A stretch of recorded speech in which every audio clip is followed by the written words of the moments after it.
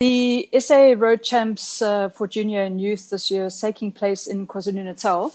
And this is typically because we rotate the championship events across all of our provinces each year, so that each competitor at some point in their career has a chance to compete in a home race. The road race route is in Westville. It's a tried and trusted route, and we've held provincial events there in the past, as well as a national championship as well.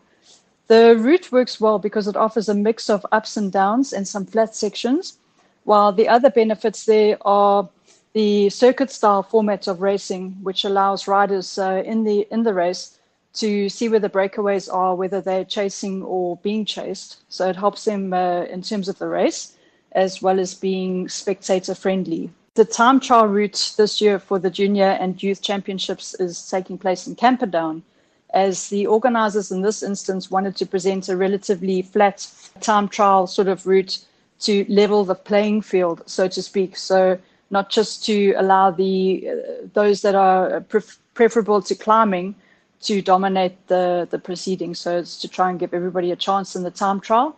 And that's pretty much why the route was selected for Camperdown.